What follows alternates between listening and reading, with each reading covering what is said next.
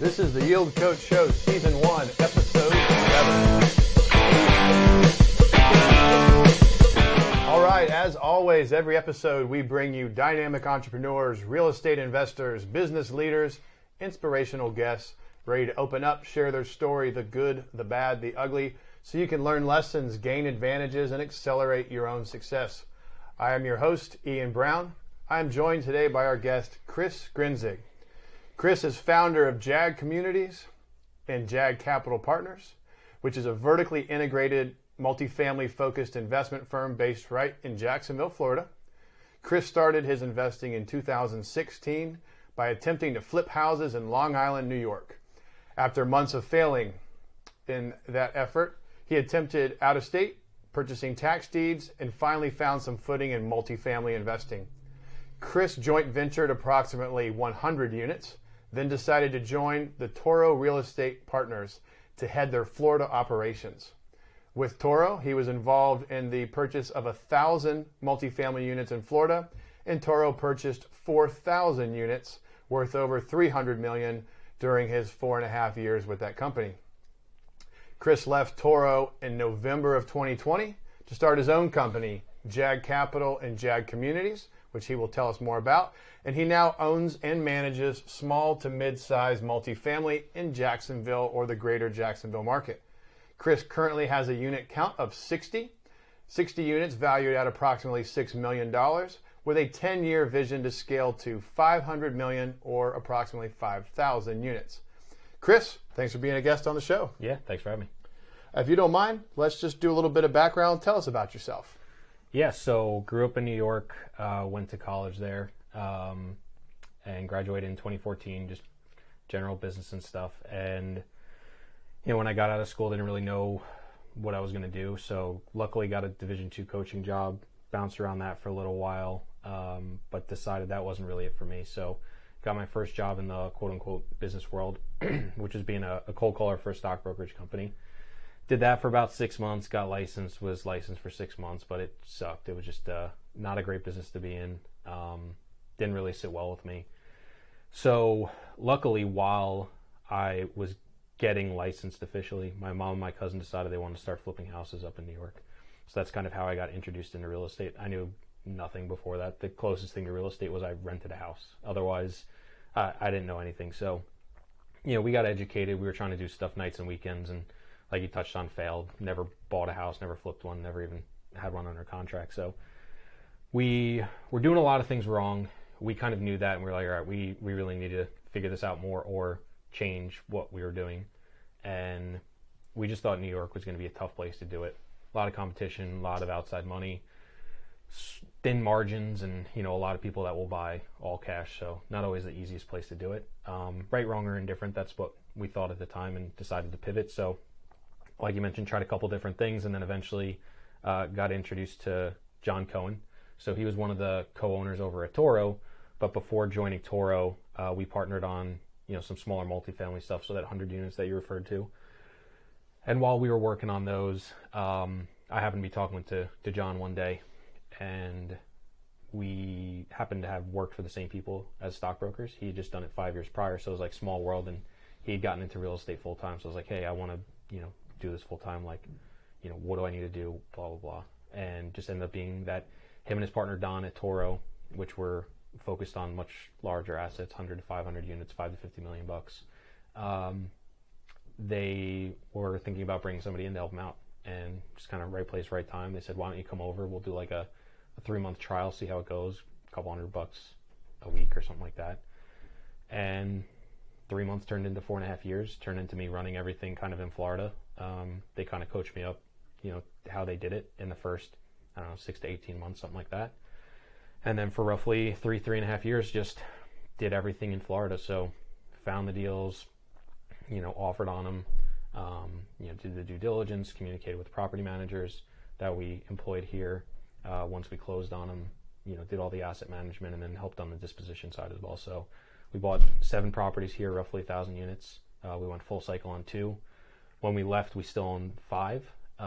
Since I've left, they've sold 1 other, and I just got a ton of knowledge from them, a ton of experience, which I'm really grateful for. But during COVID, I decided I wanted to buy something on my own. I wasn't planning on leaving, to be very frank, but found a deal over in Orange Park, which is not technically part of Jacksonville, but within the MSA, and 16-unit deal that was basically a mirror image of a deal we had just bought for Toro in the same submarket. So I really liked it. I was able to move quick on it, put it under contract, and just through the whole closing process, just decided that it was the right time and place to kind of go off on my own. And part of that was I wanted to move to the market and actually build out a company that's vertically integrated, because Toro would outsource property management and any, construction stuff as well, which a lot of times the property managers would oversee, but sometimes you have an owner's rep that will see kind of your bigger capital projects. And I did that for two reasons. One, I think having that control can only lead to the better potential for operations. Doesn't necessarily mean I'm good enough or know what I'm doing, so it doesn't mean I'll be better than a third party, but I think the potential is higher to be better when you have everybody literally going to the same, everybody's on the same values, everybody's on the same path. You have one way of doing everything. You don't have a property manager that has their systems that have to satisfy, handful or dozens or, multiple dozens of clients. So I think the control level's better. And then two, I also personally just wanted to learn. I felt me getting dirty and in the weeds would elevate my knowledge, and worst case scenario, if in 3 years I was like, hey, one, I don't want to do the property management anymore, I would just have a better understanding of how it works. Or two, if I decided, hey, I actually don't really want to work for myself, I would prefer to just work for somebody else, well, it would only make me more valuable to go out and get another job as well, saying, hey, not only did I work for another company for 4.5 years, I actually went out and worked for, myself doing this for however long. And I don't see myself leaving anytime soon now that we're a year into it, but that was kind of the mindset behind it. But yeah, we bought 60 units. 20 of those 60 is supposed to close tomorrow. Working on another development site, and we actually just got a 12-unit deal under contract too, so pretty excited. Well, congratulations. You're Thank off you. to the races. That was it November, what's my note here, November 2020. Yeah, so just over a year. Yeah, cool. That's great. And not to mention, just to state the obvious, November 2020,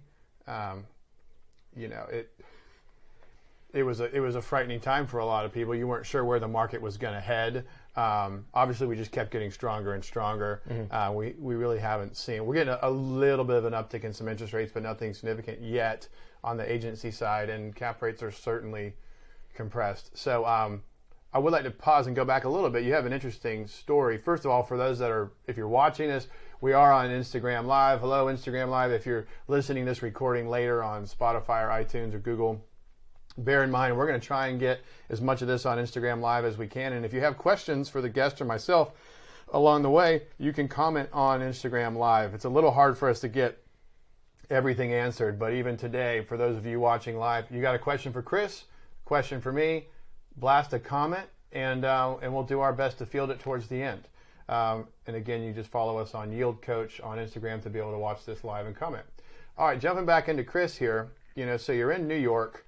You're flipping houses, as you said, ineffectively, but you must have some entrepreneurs in your family. If it sounds like you and mom or you and the family are flipping in 16, so maybe not entirely risk averse by nature. Mm-hmm. Is that true? Or did mom pull you into the flipping, or did you talk her into it? So she pulled me into it. So she had actually retired. She was in education for, I don't know, as long as I can remember, probably, even before we were born.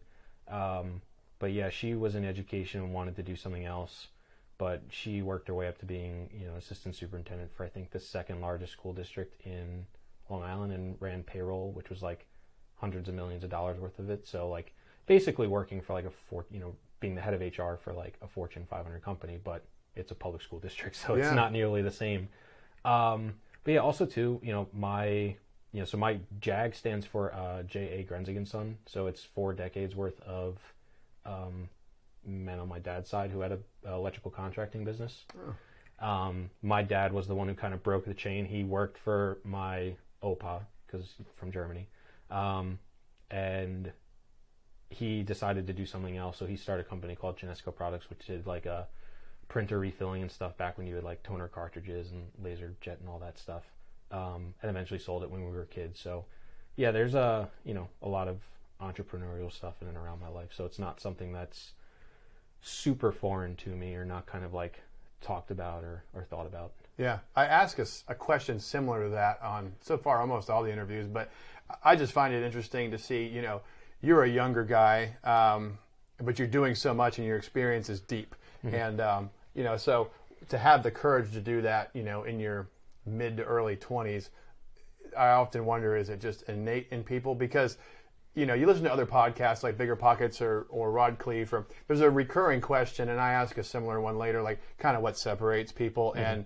And what I always hear resonating is just like, essentially, do you have the courage? Some people just never have like the fortitude or the courage to take the first step. Because in my opinion, if you take the first step, as long as you make it incremental and like, slice that loaf of bread nice and thin and just take it down a piece at a time, you're probably not going to fall on your face like with any one little step. Mm. I think when people try to do like a giant heroic leap in a new direction, there's a lot of risk there. So I think coming from a family of entrepreneurs where to just, bite, chew, bite, chew, repeat, and eventually you take down the whole project. Mm. So, all right, so you're young, the flipping didn't work out, but you obviously got the real estate niche in bug. You find the multifamily as a good fit.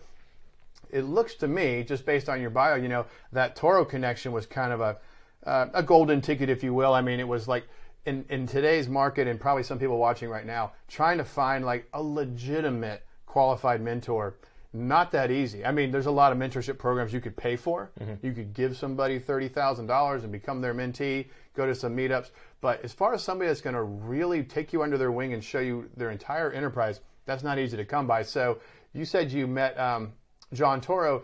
Was that, he was in some of the stock trading as well. Was that by happenstance? Did you seek him out? Because obviously the Toro connection is a critical piece of your story with the mentorship. Can you speak to that that connection? Yeah, so while we were trying to do the flipping and stuff, we just started going to a bunch of events and networking. Mm. And we met John's cousin when we were trying to go out of state for flipping. That was like our next pivot, in state. And then we said, all right, let's try out of state.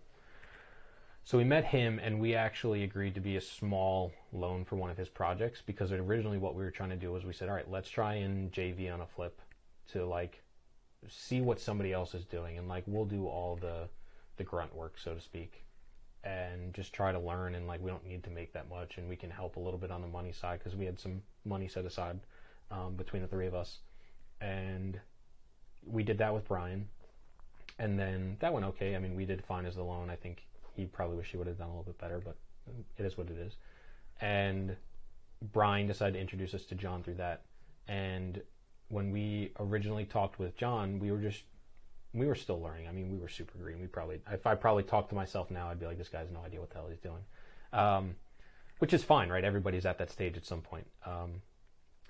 But we just wanted to meet with him. I forget even what the original introduction was about, but he had gotten started buying tax deeds down in Philadelphia, basically buying stuff for pennies on the dollar. And, sometimes you walk in and, the house just needs a fresh coat of paint and a little bit of love, and it's good to sell or rent. Or sometimes you walk in and it's missing a roof, and, you just give it back and you're like, oh, no thanks. Like you might pay like $500.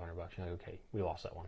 And basically the idea was your wins outweigh your losses, and, you get enough, singles, doubles, triples, home runs to outweigh your strikeouts.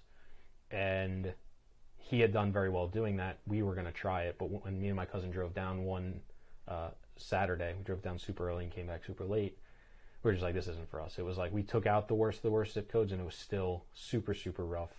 My mom had said from the beginning her role was not going to be driving down to do stuff. And my cousin was working a full-time job in finance, a real estate agent, and I think was about to have his second kid. And I just saw the writing on the wall. I was like, okay, so this is going to fall to me in about 6-12 months. So I was like, okay, this works. There's a reproducible business plan here, but just wasn't right for us. So when we sat down with John, again, we were like, hey, thanks, but no thanks. And it just kind of came up in the end. He was like, hey, by the way, I've got this 8-unit deal I'm raising money for. Would you guys have any interest? And we were like, well, tell us more about it. Like, what is, tell us more about apartments and multifamily and stuff. So he kind of filled us in and let us know what was going on. And, we went away and did a little bit more research, and we came back. We said, we actually think this would be a better fit for what we're looking to do, we said, we'll invest a little bit of money, but can we just pick your brain on stuff? And he said, sure. So we would like get together like once a week, twice, or every other week, something like that. I forget what it was. And as we started talking to him more, we said, hey, we want to be involved basically on your side or learn how to do it more. How can we help you? What are some things we can do? So he was trying to launch a local meetup, so we basically took that off his plate and we started doing that. Then we started trying to look for more properties in and around that 8-unit building. So we actually bought another 17 there. And then within that meetup, we had somebody else bring a deal, our first deal in Jacksonville here, an 82-unit. That's how we got down here. And, partnered on that. So that's how we were able to kind of partner on, the 100+ units. And it was through that process of like starting to work together and stuff that me and him, started talking more, getting to know each other more. And then just happened to one time, I don't even remember how it happened, but I was like, we just met the two of us instead of all four of us. And we just got talking. I was telling him what's going on and just kind of organically came up. And, about the stock brokerage stuff, like we didn't meet him because of that. It just happened to be a thing that we had known each other for a few months at least. And it came up after the fact. And, I just kind of told him I was trying to leave because I was desperate at that point to look for something else. I was about to quit with no other job lined up. And, I don't know why he suggested it, but he did. And, I went over there and, he offered me and I basically, said yes right away because I knew, the opportunity was going to be nice. And yeah, look, I took a pay cut, a pretty hefty one to go over there. I was, I think I was getting like $300 a week or something. So it's, it was like a glorified internship almost. But, for me, I thought the opportunity to learn was going to be worth it. And I thought it would be a more organic and better suited situation than like paying for mentorship. Mm-hmm. So yeah, look, it was literally just right place, right time, and willing to ask for it basically, when the possibility came up, and then just taking a chance on it, right?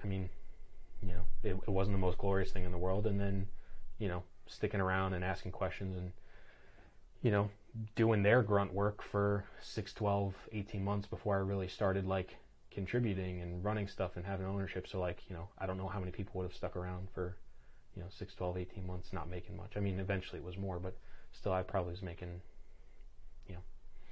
35, 40 grand for a while there, and up in New York, that's a lot less than a lot of other places. So, it was about that too. I really like that, and thanks for sharing with a little more detail because, that notion, work to learn, not work to earn. That's a perfect example. You get to a point in life where, yes, you need to be sufficiently compensated, but, you were in your 20s, I believe, and why not? It's at a time when I'm just assuming you could afford to do it, and you could live frugally, even if it is a few $100 a week, which, I can see where that would get tight, but as long as you're learning, and look what you've done, you've been able to go out and start JAG Communities and JAG Capital Partners, sounds like it was well worth it. I think a lot of people view real estate as kind of like a quick pop game, and the truth is, it's kind of like a quick pop game with a bunch of lead time and loaded work. So it's like you might be at the closing table and boom, somebody makes 50, 100, $250,000 or millions of dollars in what appears to be like an all at once moment. What the average person doesn't see is the 3, 6, 12 months. It could be years trailing before you lined up that deal and funded it, and or maybe it's a disposition. Maybe you're finally seeing the benefit of something that you were bird dogging 5 years ago, finally purchase, go through the asset management, the CapEx schedule, reposition, and then refi or sale. So everyone wants to be the seller lately. Everybody wants to be the seller at the closing table. But look, you were doing this hard work. You started in 2016 with the flipping. You did 4.5 years with Toro. So, you've been earning your stripes as you go. So I would just like to highlight that about Chris's story, because I think Chris is pretty inspirational, especially for your age group. Mm-hmm. And I think that you're one to watch. I think people are going to see you do a lot of cool things. But the point is, you were willing to put your head down and do barely compensated work for almost 5 years. But you learned a lot. Well, I'll say the later years I did extremely well. Like eventually as I started running things and doing things, I was able to earn, 6 figures and do very well, which is how I was able to then, save up enough to move and go off on my own and do these, right. Were you getting into the equity, or was it like? Yeah, it was more of like, so I would get a percentage of, the the fees or profit whenever we bought or sold a deal. Okay. So I was never worked into like the general partnership, which is, when I left a lot of money on the table as well. So that was another thing too. It wasn't, I took another massive pay cut to come. I'm actually, I don't know if I still am, but at least for the first 6 to 12 months, I was technically losing money every month. Like, coming down, I built, the 10 years, 500 million. That's just a quota number. There's breakdowns for every year of how much acquired, how much revenue, how much income, how many employees, every single year, and I have different metrics to look for. And, when I was coming down, that was really important to me, kind of figuring out like, hey, is this even going to work? Like, is this even worth it? Like, forget even does the real estate you purchase work? Like, does the whole business plan and model work? And I know it works, right? Because there's hundreds of, small, maybe probably even thousands, small to mid-sized shops and investors out there that, do this stuff. So it does work, I would say almost obviously. But what I was trying to do within that sphere, would that work? And then would the payoff also be worth it? Because, it takes a lot of time, energy, and effort to get to, 10 years. It's, 500 million under management. It'll be over 600 million acquired because I'm baking and selling stuff. It's about revenue between 5 and 8 million, and it's, anywhere from 60 to 90 people employed. So, that's not something that's easy. So the payoff has to be worth it. I'm not going to do that to make $150,000 a year. That's silly. I can go find a job with my skill set right now that'll probably pay me that to be an acquisitions guy or something. So why would I spend all that time and money to only make that? Plus also then your business doesn't have a wide margin either in case you miss. So it's important for me to really understand kind of high level what the goals are, what the metrics are. Is this doable? Is this worth it? And everything. One thing that's unique about, I think, you got a couple things. So with the Toro job you had, you got introduced to North Florida, and North Florida has been a nationally recognized apartment multifamily market. I got lucky. I'm from Jacksonville. I was born in Jacksonville, so I just happened to hail from an area that was doing really well. So a lot of my first investments, those that have been watching these shows or following us on Instagram, you might already know I started in commercial appraisal, brokerage, and law. But appraisal being first, I had to cover all kinds of markets. And it was always interesting to see, like, some people just buy in their backyard no matter where they live, and that's just what they're comfortable with. They want to be able to drive something within 2 hours. People have different rules of thumb. But the real savvy, larger groups, they're looking at the country and they're just saying, okay, this is all our backyard. We're going to make it, we're going to pick our markets. So you find North Florida. Obviously, this has become like your headquarters. Your primary residence is now here, and this is where you want to grow. I'm sure you'll eventually, maybe for your ambitions, you may or may not get a little bit outside of North Florida. But what's cool is because it sounds like Toro wasn't quite as vertically integrated as you want to be. Let's pause for 1 second and just explain to the audience, when you say you want to be a vertically integrated operation, what all would that entail? Yeah, so the easy one is having property management in-house. Toro would outsource property management to a third-party company, and there's nothing wrong with that. But like I said, I just think the potential for increased operations and control is significantly higher, especially in the space that I was looking to enter. It's really tough to find very good property managers in multifamily I'll say 100 units, really probably 150. And then even if you do find one, you may only find one, and then any property manager who's ambitious and worth their salt is eventually going to probably move up and stop managing in that space. I'm not saying there's not people that can't work, because I'm sure there's going to be somebody that listens to this and is like, I own 10 units in Kentucky and I live in California and my property manager is great. They probably are, but I guarantee there's things about them that are not as good as somebody that's managing 150, 200 units. Whether it's their communication, their technology, their ability to analyze the market. It could be a million things, but everybody's got their pros and their cons. And then, I just think, like anybody else trying to build a business, the amount of work that goes into closing a $1 million property versus a $10 million property is not 10 times the effort. Right. It's slightly more. So you might as well do a $10 million property because the money you and everybody else is going to make, the dollars are significantly bigger. And one thing, I'll pause real quick there, Chris. One thing that I like about going a little bigger. Now, my biggest acquisition, just with me and my partner Ray, we did 83 units, and it's in Georgia. It's in Valdosta, which is almost exactly 2 hours from here. So it's not a horrible drive, but I'd say the scariest thing about that deal, just to your point, we're not vertically integrated, to use your term there. We have third-party property management, Valdosta Properties, Karen, thank you. And those gals are doing a great job for us. I actually feel like we got somewhat lucky because we interviewed a couple larger groups. One just straight up said, no, like we're not taking you on. I think just because we were under 100 units.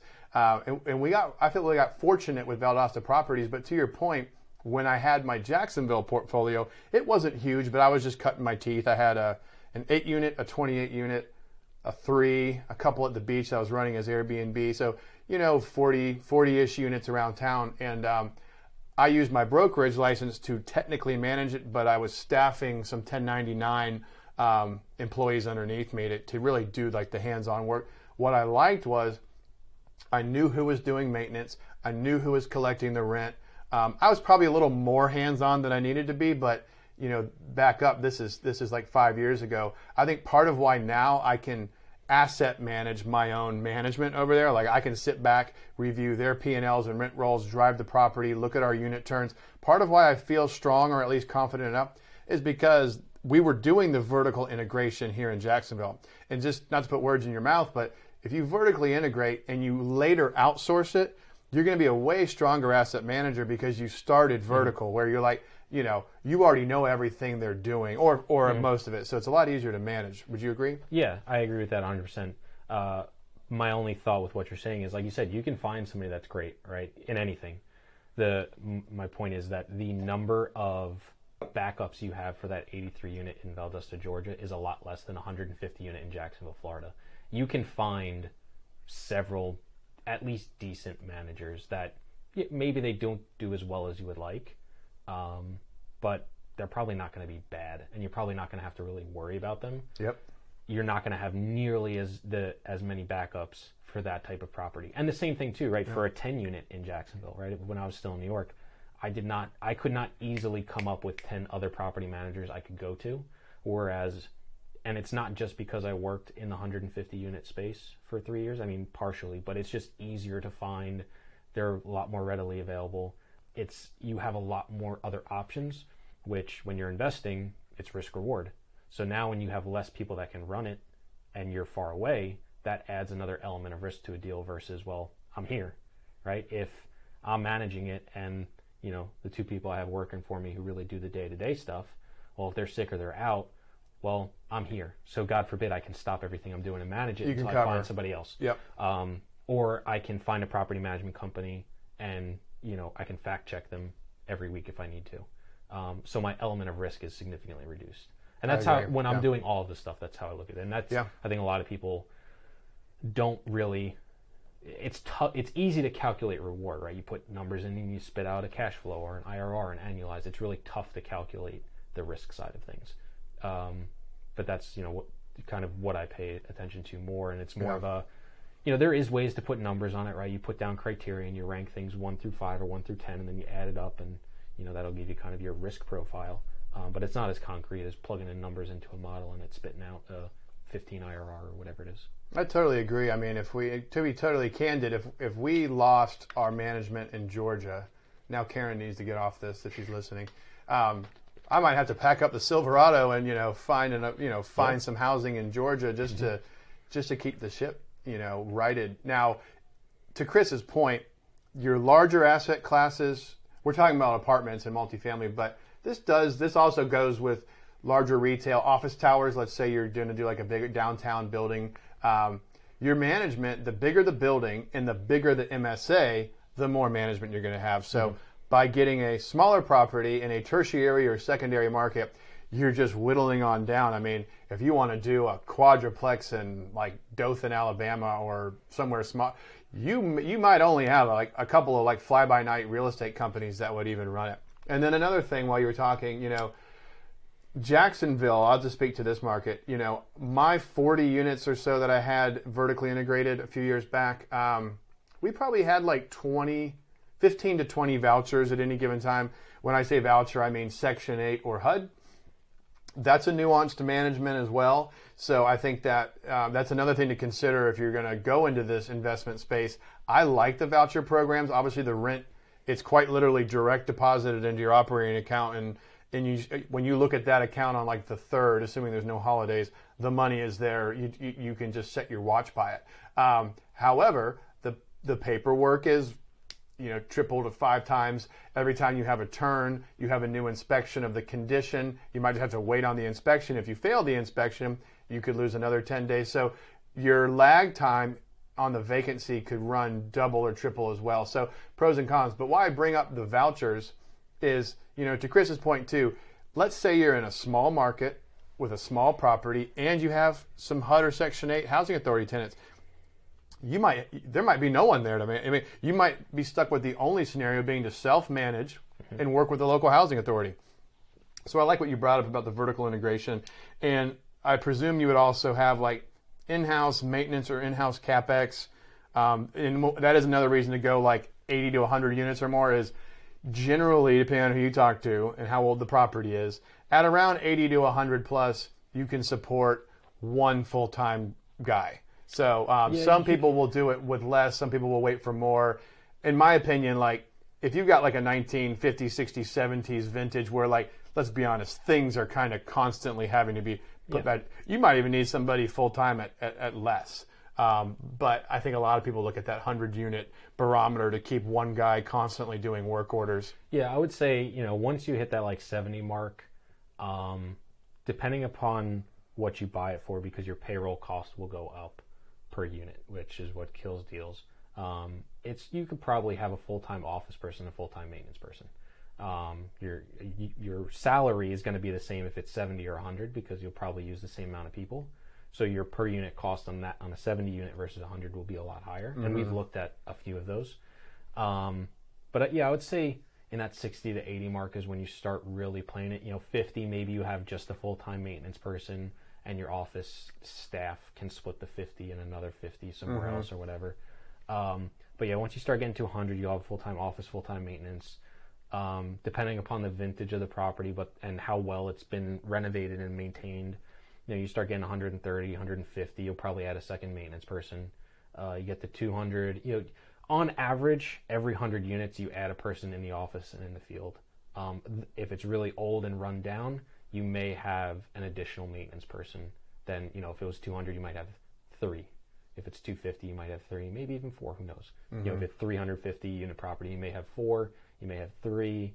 At that size, you may even have 5, because if you need like a groundskeeper to do like all the trash and stuff. So, I never really did anything over 320, which I think we had. I want to say I think we had 4 because it was a very, very old property that needed a lot of work. But on average, 1 in, 1 out, is what they'll say. 1 in the office, 1 out in the field. Yeah. For every 100 units roughly, and plus or minus 25, 50 units on that. And so that actually highlights a couple of things. So to Chris's point, let's just use the 70 that Chris threw out there. 70 being like a threshold where the property can probably support 1 office guy or gal and 1 guy or gal out doing maintenance. A lot of the higher yield properties right now are going to be smaller than that. And part of the reason is what we just talked about. These are properties that may have been purchased 10, 12, 15, 20 plus years ago. Physicians, IT people, attorneys, they were just side investments. Maybe the rents haven't been moved in a long time. Maybe there's some deferred maintenance. There can be some really nice value add multifamily to be purchased, but bear in mind, if you go in and you buy the 8, the 12, the 20, the 28, even the 40, you're probably not going to have enough revenue to support someone to be dedicated to your property on a maintenance or leasing side. So what's one solution? You could just grow. So maybe instead of just buying 40, maybe you buy another 20, another 40. And as long as they're all within maybe a 30 to 60 minute drive time, you might be able to share staff and run all the leasing from one location, maybe run it remote. Now people are getting pretty good with virtual tours. I don't want to go too far down that rabbit hole because it's probably its own entire separate podcast discussion. But the asset management, here's one big takeaway. Chris gave you a size of 70, I would say roughly 70 to 100. Full-time office, full-time maintenance. And then to both of our point, by learning the business vertically, from purchase to leasing to management to rehabbing. CapEx schedule just means turning the units or doing larger scope projects or rebranding. Once you've learned how to do all that, you may not do it all again in the future, but you'll be a lot better at outsourcing it, and you'll know where the pitfalls are. All right, I'm gonna pivot off of that for a second. I like that. We're gonna go into a little bit of mindset stuff because you're calm and collected. You're very polished. I mean, I'm really proud of you. You're doing a lot of good stuff. Thank you. What on the mindset side, do you think about? I mean, you've done some interesting things. You had correct me if I'm wrong, you had a high income stock job. You tried flipping some houses with mom. That didn't quite work out. And the Toro period, at least the beginning, low compensation, high learning, and then you started to make good money. Now you're on your own. How do you keep the gas in the tank? And you seem to have a great long and short term vision. Any big influences you would mention, or just kind of tell us a little bit about your mindset and influences? Yeah, I mean, for me, it's, I like to think about legacy and what's, I don't know. I'm always looking at the long term. I don't care about the dollar today. Dollar today is nice, but, I want to know that, what I'm building for now is going to last decades, right? It'd be cool if my kids took it over or something, but if they don't want to, I would never force them, eventually, not that I have kids yet, but, that would be a nice option to have. And also too, from the standpoint of being an investor, longevity is key, right? There's a lot of, big families and developers who would just roll and push and then go bust. And you're like, how did that happen? And it's well, because they took one development into another, and just kept reinvesting everything. And then eventually they had one that went bust. So for me, looking at the downside is key, right? I'm not trying to build, a $100 billion company. I'm not trying to be worth $1 billion. I don't need that. That's ridiculous. I'm not trying to be that large. I'm really just building a business because it's a challenge.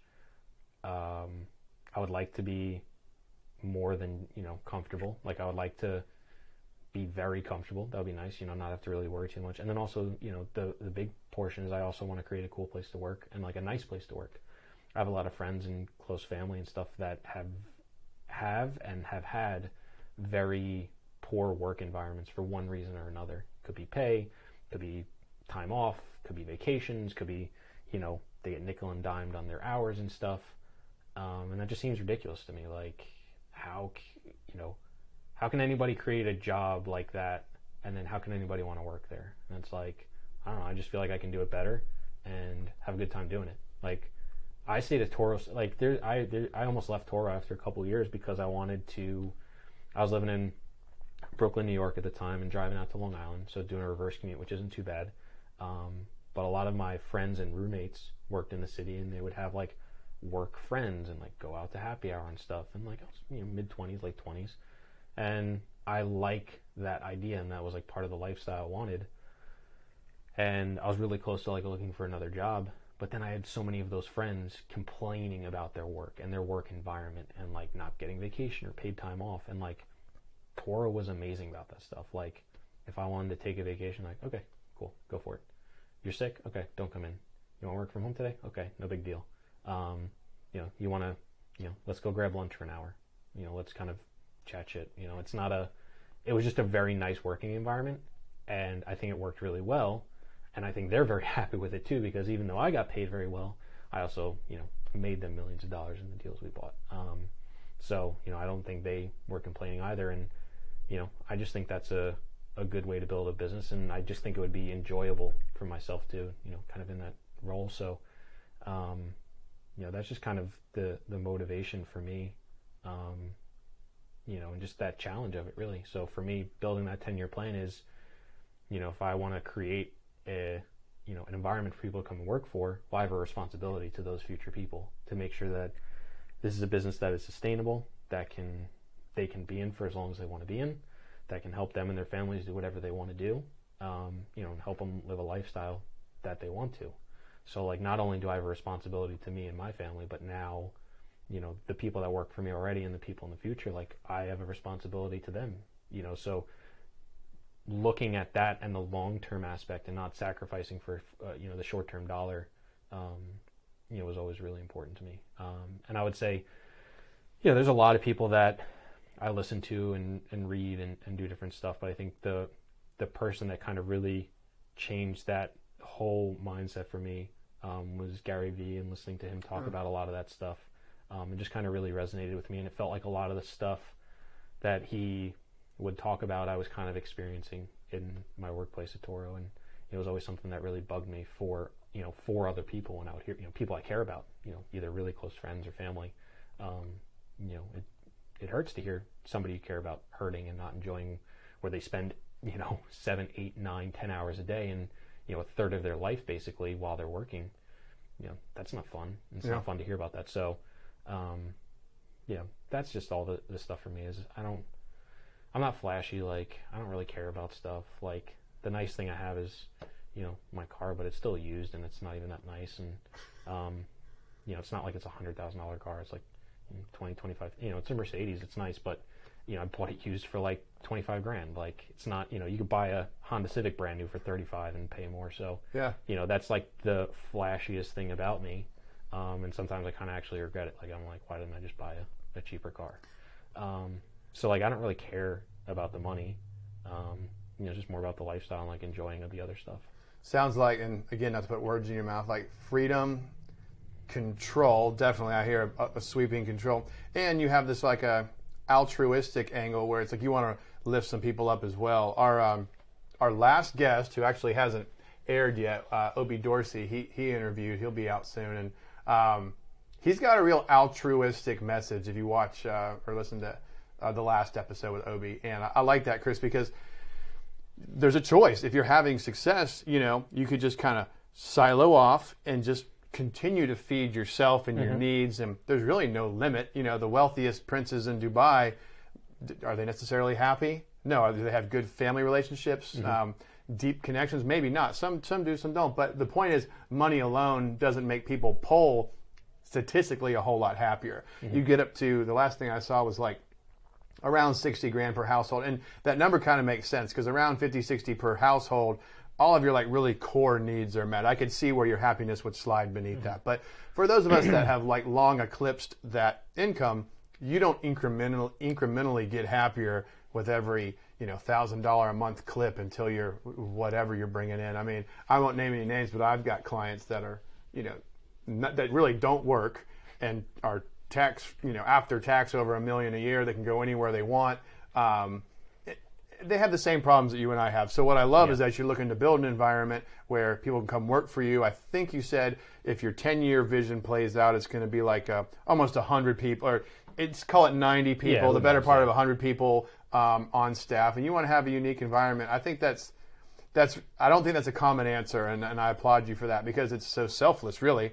You could do what you're doing, silo off, keep a super skeleton crew, start to outsource some of the things you don't outsource now, be wealthy and be maybe a little more isolated, but that's not your goal. You want to rise people with you. Yeah, like I could, and I thought about it, the whole thing come down, like I could easily just create, be like a fund of funds, right? Basically just go out, raise money from the investors I do now, raise a fund and invest it into other people's deals.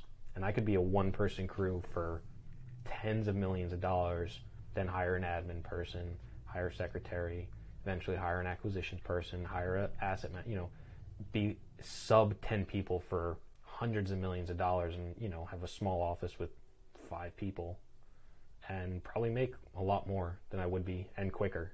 But like, I don't know, it just doesn't sound fun. I mean, it's fun from the standpoint of like, I like analyzing deals and like raising money, like that stuff is fun. So like, I would have fun from that standpoint. But I love, which I haven't gotten to do a lot lately because I've been running around like crazy, and I do feel bad about it.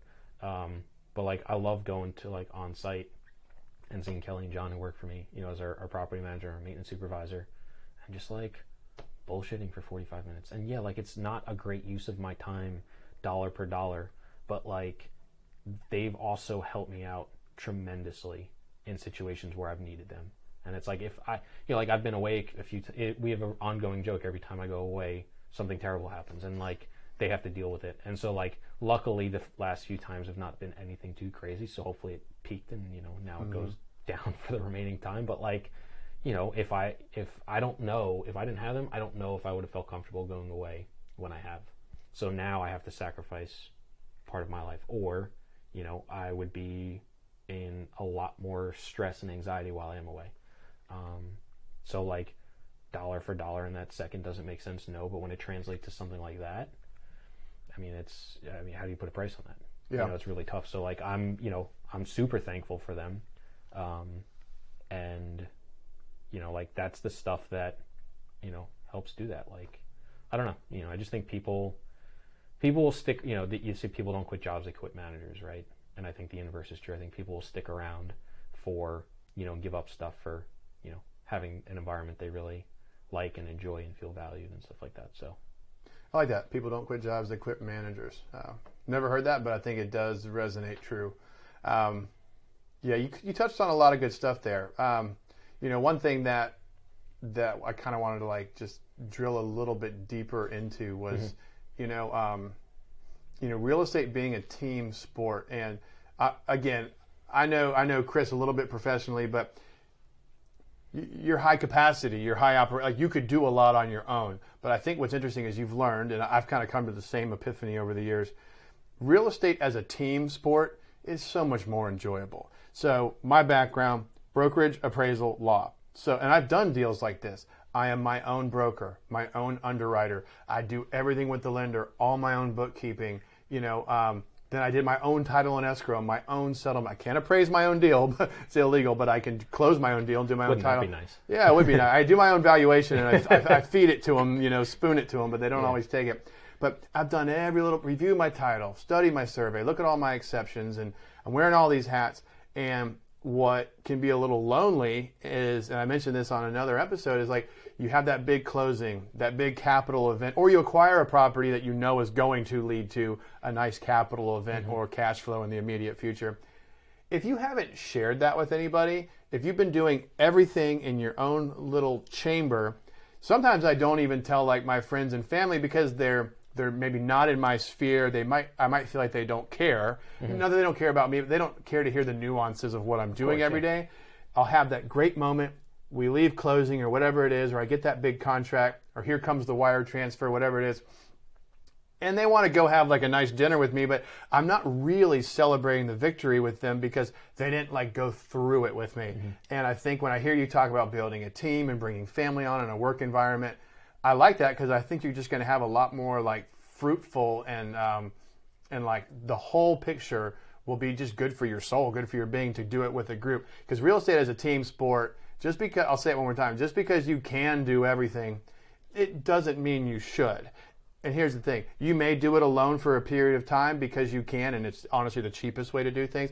But I would make it a goal to work with good people and treat it as a team sport and have shared victories because burnout is real. And I think a quick way to burn out is doing this all alone, not sharing your frustrations. You really can't even feel great when you do win because no one else really knows it. And you'll burn out of the game, you'll wash out. So I think that there's a lesson there. Yeah, I mean, the first 3 deals now that we've done is luckily with family, so I have that, but it's different too.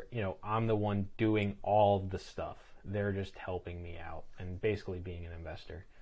The development deal I'm doing right now, I don't have development experience, so I went out and found a partner to kind of fill in my gaps of knowledge. His name's Brian.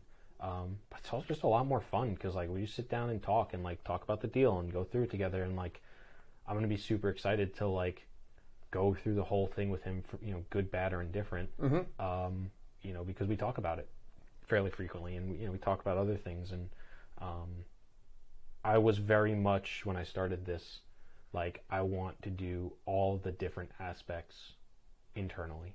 And now I'm leaning more towards like, okay, you know what? I'll bring in a GP partner to help with, capital raising. Or if somebody brings me a deal, I'll split it with them because honestly, just having that partner is more fun, and I'd rather it be more enjoyable than make more money. Because like, again, the dollars isn't going to like be a huge difference pending it works with everything, right? I'm not going to do something that hurts me, but pending it works in with everything we're doing, it just adds to it, doesn't subtract from it. That's a great attitude. It is a great attitude. I love it. So we kind of know your goals. We know where you've been. You're a younger guy, but you've done a lot, thousands of thousands of units underneath your belt, and ambitious. We'll call it a 5,000 unit portfolio is what a 10-year goal. Yeah, the way things are going, it'll probably be closer to like 2,500 to 4,000, just the way valuations are going. But yeah, unless you go deep in the hood, or if we start doing if we start doing more development stuff, then obviously we're building to like the townhome stuff is going to be like 200 a door. If we want more strict multifamily, it'd probably be low to mid 100s. I think even now though they're building for mid to high 100s, so it would be even less. But be that as it may. And for those that don't know it, I mean, Florida has just a massive positive immigration right now. In just Northeast Florida, depending on what index you look at, we're picking up like 30,000 people a year right now. So we don't have that housing, and roughly half of that 30, are going to need a place to rent, and the other half are going to want a place to buy, roughly. I think it's more like 46% rental. But just around the numbers, I mean, we don't have 7,500 new apartments coming out. And we don't have, we don't have the inventory. It would be 15,000. Oh, I apologize. Yeah. The old stat was 15. Now it's 30. I think last year we was like 4,000 to 6,000 new multifamily units, and I think this year is supposed to be like, I want to say like 6 to 8 or something like that. I'm glad you jumped in. I was using our old numbers because we're up to 30. You're right. Yeah. So we need, call it 15 multifamily. Whatever it is. It's you're right. You're right. And it's been building up for years, which is, it's great. Yeah. Pro business, no tax, good weather. So I don't think that trend's going to stop. So you've got great goals. I really think you're one of the guys that I've met you're going to get there. And I bet we end up doing some deals together in the future. I'm going to let Chris tell you a little bit about like his hobbies and where you can find him. And if you have one big piece of advice to impart on the audience. So where can people find you, your hobbies, and a solid piece of advice for the audience? Sure. Hobbies, let's see. Love playing soccer. That's what I went to school for. I've been playing it all my life. So, play it, watch it, all that stuff. Going to the gym, stuff like that, going for runs. We've got 2 dogs, which I love, taking on walks, playing with, wrestling, all that good stuff. So that's pretty much it. That's the main stuff. But I mean, traveling here and there. Been big into reading fiction books right now recently, which has been fun. We just got into this new author called Brandon Sanderson, who's got like 15 or 20 books, and they're like massive. So we've been reading through those right now, which is a nice kind of way to just get out of your own headspace and get away and stuff. So really been enjoying that. But that's most of the main stuff. But best way to get in touch with me. If anybody wants to email me, that's pretty easy. It's chris@jag-communities.com, JAG-communities.com. If you have any interest in partnering on deals, investing in deals, or anything like that, just shoot me an email. At some point in the future, we'll have a link on our website, but all of our websites are going through revamping. So if you do want to check out our website, it's just jag-communities.com. If it looks like crap right now, give me a couple months until we get it right. We're actively working on it. If it looks nice, then hopefully we did a good job. Or you can find me any social media. The main ones are Instagram @Chris.Grenzig, LinkedIn Chris Grenzig, but YouTube, TikTok, Facebook, all of them. You can find me there. And then what was the last thing? And then just to dovetail on that, in the show notes, if you guys go to the bottom, we'll hyperlink in Chris's contact information if you want to try and find him afterwards. And then if you've got, so we know where we can find you. We know you like to play soccer and wrestle the dogs. If you got kind of a single takeaway that you would impart, to kind of like that classic question of like what, kind of like what separates the wheat from the chaff in this whole world. What would you tell people? I mean, there's a bunch, but I think the one right now that's kind of resonates is like, there's a lot of mediocre or dumb people out there. So if they can do it, why not me, or why not you? I like that. It's, I think a lot of people end up going out on their own because you talk about people quit managers, not jobs earlier. They're like, well, and the company, it might actually be very solid, but if they're just like disenfranchised with the manager, like, you know what? If this guy's running whatever he's running, including me, then I'm just going to go out and maybe do this on my own. Mm-hmm. And then at least if you fail, just try to fail forward. At least try and fail and glean a lesson out of it. Obi on the last interview, and I'll say it because it's on the interview and it won't be edited out. He found out he ran an ad for like 3 years on Bing instead of Google, and it was an employee that doesn't work for him anymore. It was like $60K, and he was like, and watch the episode. He says he wasn't happy. He sulked for a little bit, and then he moved right on and forgave himself. And the truth is, you have to fail forward. If you weren't willing to put that task on someone else so you can free yourself up for that $10,000 an hour, metaphorically, sometimes literally, thing that you have to do, you won't be able to grow. So yeah, I wouldn't want to spend $60,000 on Bing ads that aren't really going anywhere, but you learn from it. Probably doesn't happen again, and in the meantime, you did great things because your time was freed up. So I actually really like that answer. We know where people can find you, so I think we're in pretty good shape. This has been a great episode. Remember, if you're liking what you're saying, go ahead and go in and rate the show and subscribe or follow. So on Spotify or iTunes, just click right on there, give it a 5-star if you're enjoying it. If you're not, just don't rate it, and and subscribe. Obviously, Yield Coach, we're on Instagram, Facebook. We have a YouTube channel where if you want to see this interview in video format, Chris has a killer Adidas hoodie. He's got the soccer thing locked in.